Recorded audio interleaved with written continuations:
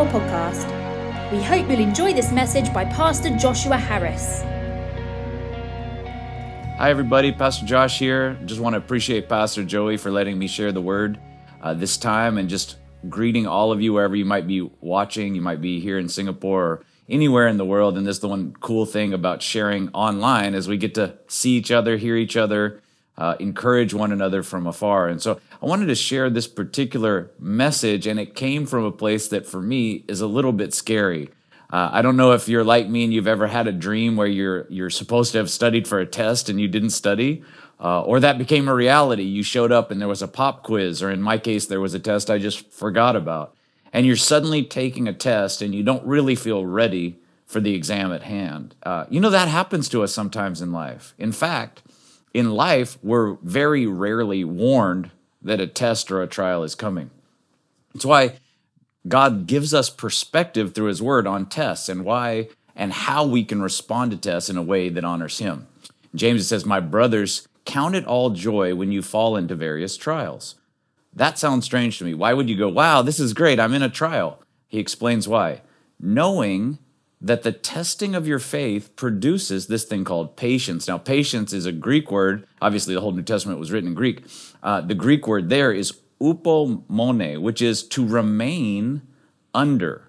So upo is under, mone to remain. And it's sort of the idea of like if you're lifting weights. The reason you build muscles is you're remaining under those weights. And as you lift them, you're actually strengthening those muscles. The more you can remain under that weight, the stronger your muscles are becoming. It's similar in our lives. When we can pass through a test, endure a test, it is actually strengthening us. Now, what purpose does that have? James says this, "But let patience have its perfect work, that you may be perfect and complete, lacking nothing." God's intention is to make you into the you're supposed to be, so that your whole life you're able to live out the you were meant to be. This perfect and complete doesn't mean you never make mistakes. It doesn't mean that you're good at everything all the time. I can't just claim this verse and then shoot free throws in basketball or something and believe that I'm perfect and complete. I'll make them 100% of the time. It means I'm perfectly built and ready for the thing God intended for me. Now, the reality is when God's really getting you ready for everything you're called to be and everything you're called to do in life, it kind of even gets worse than trials. Sometimes he puts you through fire. This is how Peter describes it. He says that in this you greatly rejoice, though now for a little while, if need be, you have been grieved by various trials. Imagine that. He's recognizing there's grief, there's loss, there's persecution, there's pain in life, and he's wrestling with that. Why? Because the genuineness of your faith, being much more precious than gold that perishes, though it is tested by fire, may be found to praise, honor, and glory at the revelation of Jesus Christ. The idea is he's saying, gold has to be refined by being melted down, being put through fire. That's kind of how our lives are sometimes. For the pure us, the real us to emerge, sometimes it requires us going through trials. And that brings us to the number 10. Now, the number 10, you might go, why the number 10? That's kind of a strange thing. Well, the Bible has a lot of 10s in it, things that happen in groups of 10. One that probably comes to mind without thinking too hard is the idea of the 10 Commandments. I don't know whether you've read it in the Bible or seen the movies. God gives 10 rules or regulations for us to study and understand, and in a way tests us to say, will you follow my commandments?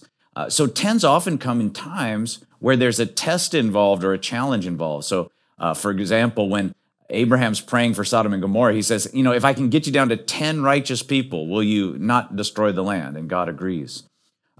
With Jacob and Laban, Laban changes his wages 10 times to test his real love for Rachel. Will he keep serving even despite the trials that he's facing? The 10 brothers of Joseph who test him by selling him into slavery, not on purpose, or their intention wasn't good for him in any way, shape, or form, and yet he's tested by that. Can he remain a person who doesn't get bitter, but gets better through that kind of rejection?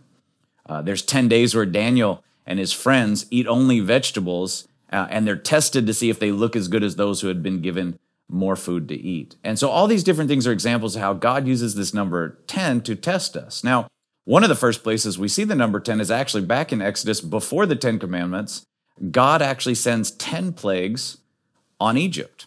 And this could be kind of confusing. Okay, why is God sending these 10 plagues? Interestingly, this first test, this test of 10 that happens here anyway, is actually God showing himself and putting himself to the test and showing something very specific. So it says in the text that, thus says the Lord, by this you shall know that I am the Lord. Behold, I will strike the waters which are in the river. And so basically what God is doing now, right? He's turning the Nile into where it once was water. It's now blood. And he says he's doing this so that you shall know that I am the Lord.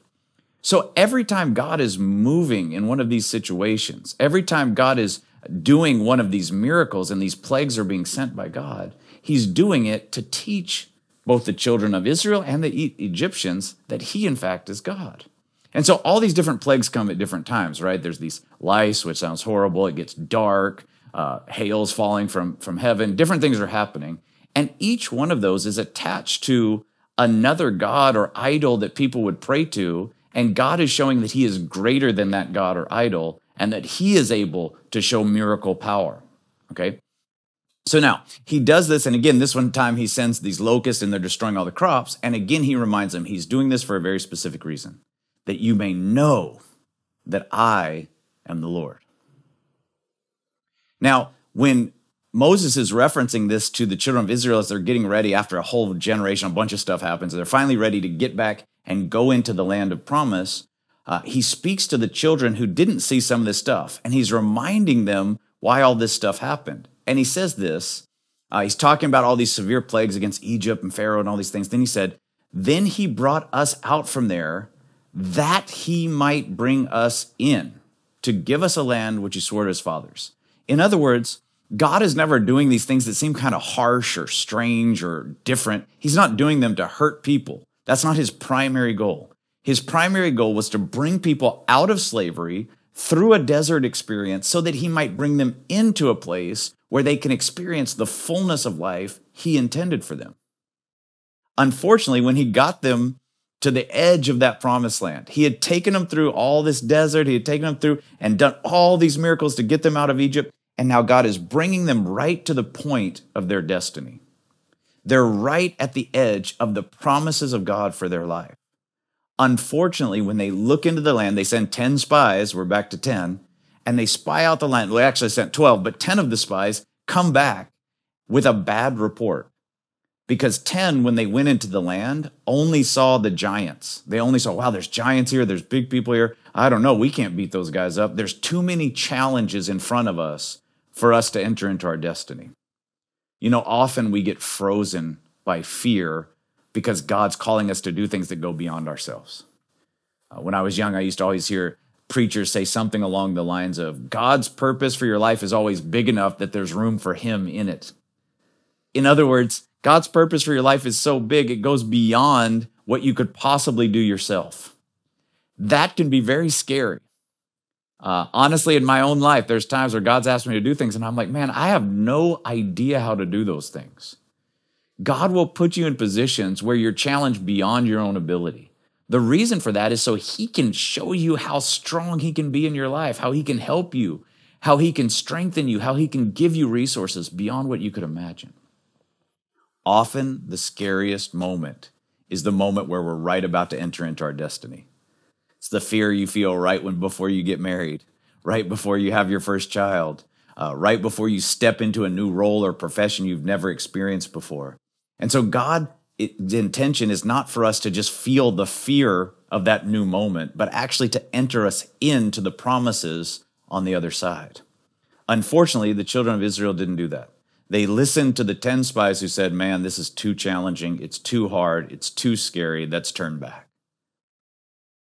And all of them began to cry and lift their voices, and they wept, and all the children of Israel complained against Moses and Aaron. So now the very people who were leading them, doing miracles, had provided supernaturally water through God in the wilderness and manna bread falling from heaven for them. All their things were taken care of, and now they're complaining. And they say this, the whole congregation said to them, if only we had died in the land of Egypt. Now they're going, oh, I wish we were still slaves. That's what they're really saying. Sometimes it's tempting to go back to our life, even though we know it's miserable, but it's safe. God's called us out to do something new, or go into a new relationship that's scary, or go try something, or reach out to someone we've never reached out to before. Some new thing that goes beyond our normal capacity is laying before us. And it's like, man, I want to go back to my old life where I'm just addicted to staring at social media all day, or watching videos, or playing video games, or doing whatever it is I do, or worse vices that are out there. I'd rather just stay in that, back in my slavery of Egypt, and just die there because it's too scary to become the person God's really made me to be. We don't want to stay there. There's so much blessing in the promised land of God for your life. Now look at the next thing they say. We wish we had died as slaves. We wish we had died in the wilderness. In other words, there's always a journey or a delay between when he gives you a promise and when the fulfillment comes, when you're walking into it. So they had this time in the wilderness where they're walking through the wilderness, getting ready to go into the land. Now, at this point, it hasn't been 40 years. This has only been a short period of time. They get right through this journey in the wilderness, and they've experienced God's faithfulness. They've experienced God's faithfulness, and yet they're unwilling to go into the land. They actually say, we wish we died in a place where there's no provision, where there's no permanency. We can't build. We can't grow crops. And it's so unfortunate. God has so much for us if we'll just keep trusting him. They go on to say this, why has the Lord brought us to this land to fall by the sword? Their assumption is they're going to die, that our wives and children should become victims. Why did they assume this? Because they're only seeing what their natural eyes can see. They're not remembering how great God has been for them. Would not it have been better for us to return to Egypt? So they're saying to one another, let's select a leader and return to Egypt. They're now planning, let's actively go back and be slaves again. Now, God speaks to Moses about this, and he's not very happy. And he says this, because all these men who have seen my glory and the signs which I did in Egypt in the wilderness, and have put me to the test now. See, God was putting them to the test to see if they would trust him. They instead put him to the test. And he mentions they put him to the test 10 times. What is he talking about? They kept complaining. They asked for food. He provided food. They say, no, we want meat. He provided meat. They go, no, we want water. We don't have water. He provided water. Oh, there's bitter water. He made the bitter water sweet. He kept answering their prayers, and yet still they don't trust him. Now, why is he particularly mad at them? Because those people had seen his glory. They knew God. He's not mad at people who have never encountered his presence or never encountered his love that they wouldn't trust him. He's going, look, I showed up. You've seen my miracles. You're not a baby who doesn't know any of this stuff. You've not heeded my voice. In other words, I've spoken to you. It's clear. These are people who've heard God. They've seen the signs he did in Egypt. They saw supernatural miracles happen, yet they still put him to the test 10 times. And I go, man, what foolish people. Why didn't they trust God? Why didn't they do what he said? Why didn't they enter into his promise? And then I stop all of a sudden and realize I'm that person.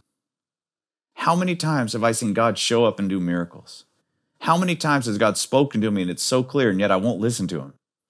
I had a friend just tell me a story this week where he was in a conversation and he was about to say something hurtful to the other person, and he could, and it was true what he was about to say, but it would only create tension and a problem. And he said he could feel it as if God was telling him, don't say anything, don't bring it up, don't say anything. And he just couldn't help himself, and he just said it. And he said as soon as he said it, exactly the negative thing that he thought might happen happened. What happened? He didn't trust God was out for his good. God was telling him not to say anything, not because he wanted him to lose an argument or look bad or not have any fuel for this fight they were going through. He wanted him not to say anything because he knew it's for your good to hold your tongue. And when I look at these verses, I go, please, God, forgive me. I've been this person who tests you and tests you and tests you, despite the fact that you've been faithful and shown your promises and shown your power and given us your word. And we need to move away from that. And is it possible to move away from that? I believe it is. You could be motivated by one of two ways to move away from that. One is to see the negative results of your actions. It says here, they shall not see the land of which I swore to their fathers to give them, nor shall any of those who rejected me see it. So One thing could motivate us is, man, if I don't trust and obey God, I'm not going to see all the things he has for me. I don't want to miss out on any good thing God has for me. I want to enter into all the good things God has for me. Now, that's kind of called a negative motivation, right? And I don't really live there because I believe God's good and he can make new plans for us and new abilities for us and new promises for us. I mean, God's mercies are new every morning. But I don't want to miss great opportunities he has for me. So how do I avoid missing those opportunities? Well, in the New Testament, Jesus said it this way in John 10:10, the thief comes only to steal, to kill, and to destroy. I've come that you might have life and have it to the full. The more I listen to the temptations, the more that fullness is stolen from me. The more I listen to the devil's deceits, the more he kills and destroys my relationships, my finances, my physical health, my emotional health. And so to have life to the full, Jesus has come to offer us access to those promises that we couldn't get to ourselves.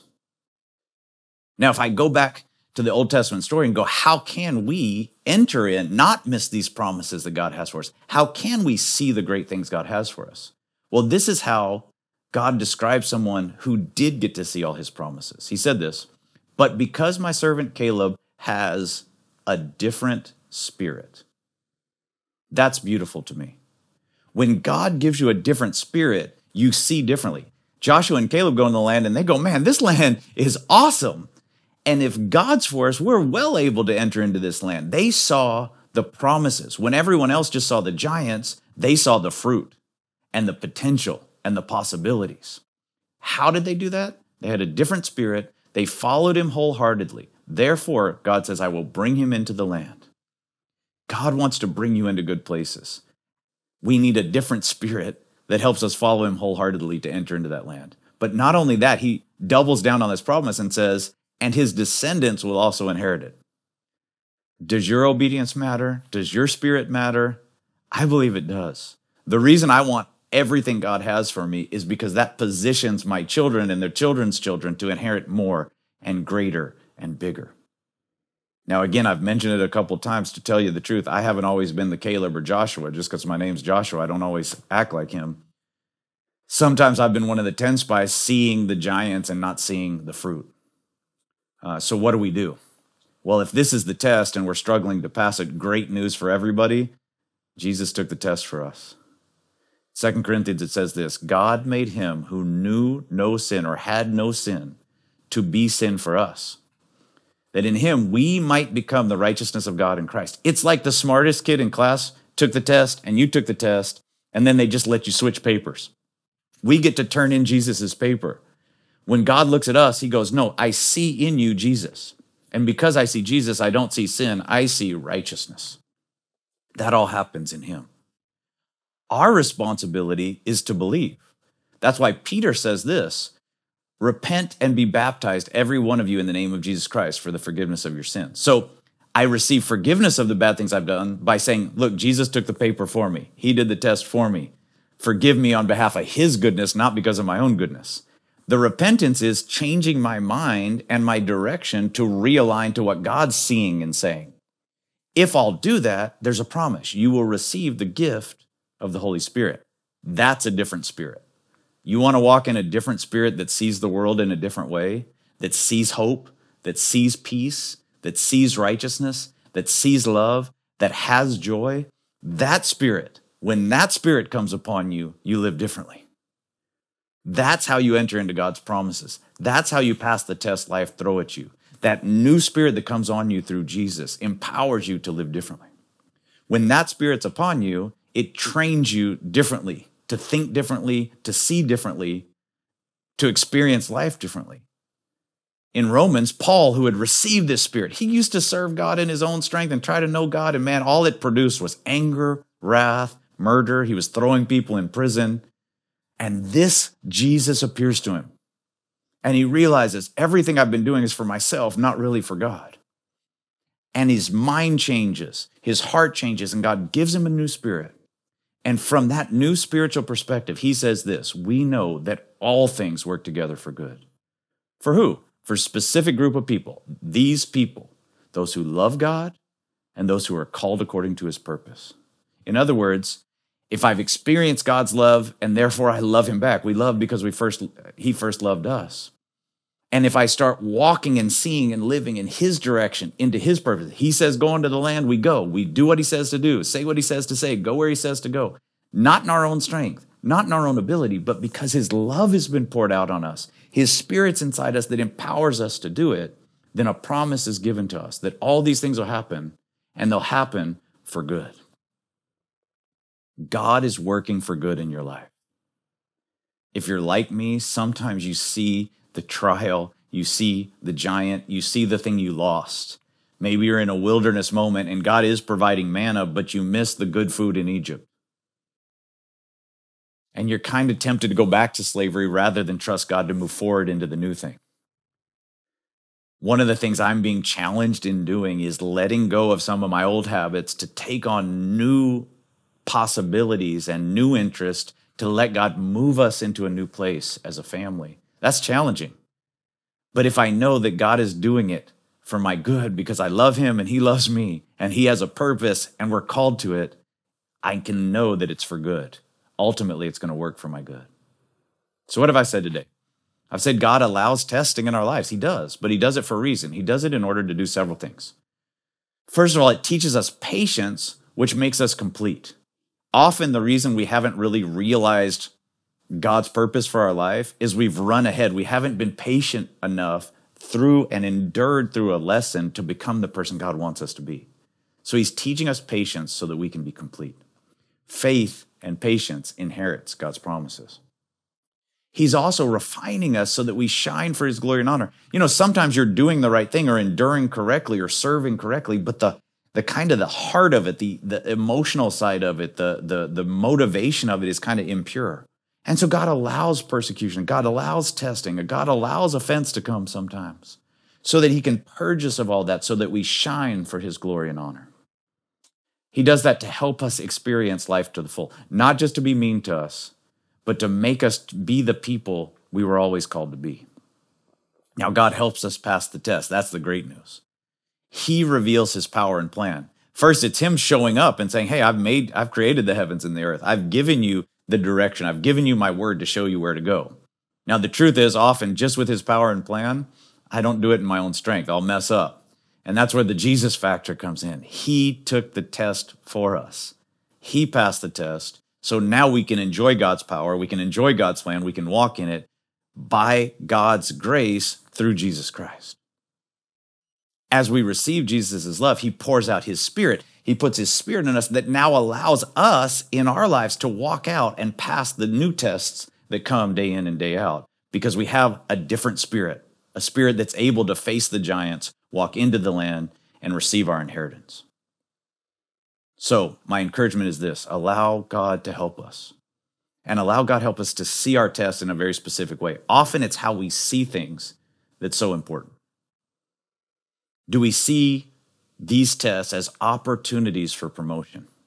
Often God puts tests. Think about your PSLE if you're here in Singapore, or O-levels or SATs or whatever tests you might take. You're taking these tests so that you're promoted into a next round, or you're receiving a degree that enables you, or a certificate that enables you to do certain things.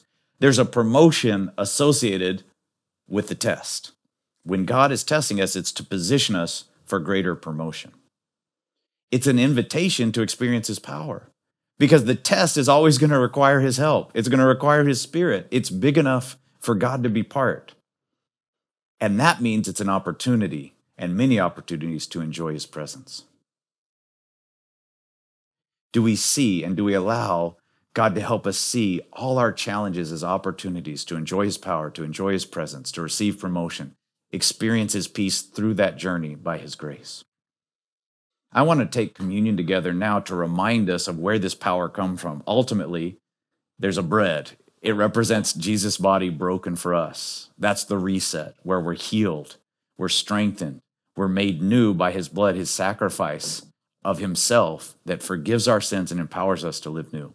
As you take communion in your own time and at your own pace, I want you to remember Jesus took the test for you, which means he can invite you and you can receive his Spirit that empowers you to face the next tests that are coming so you can walk into God's promises for your life. God bless you and have a great week. Thank you for listening to the Every Nation Singapore podcast. We hope you've been blessed by today's message. For more information, visit everynation.org.sg.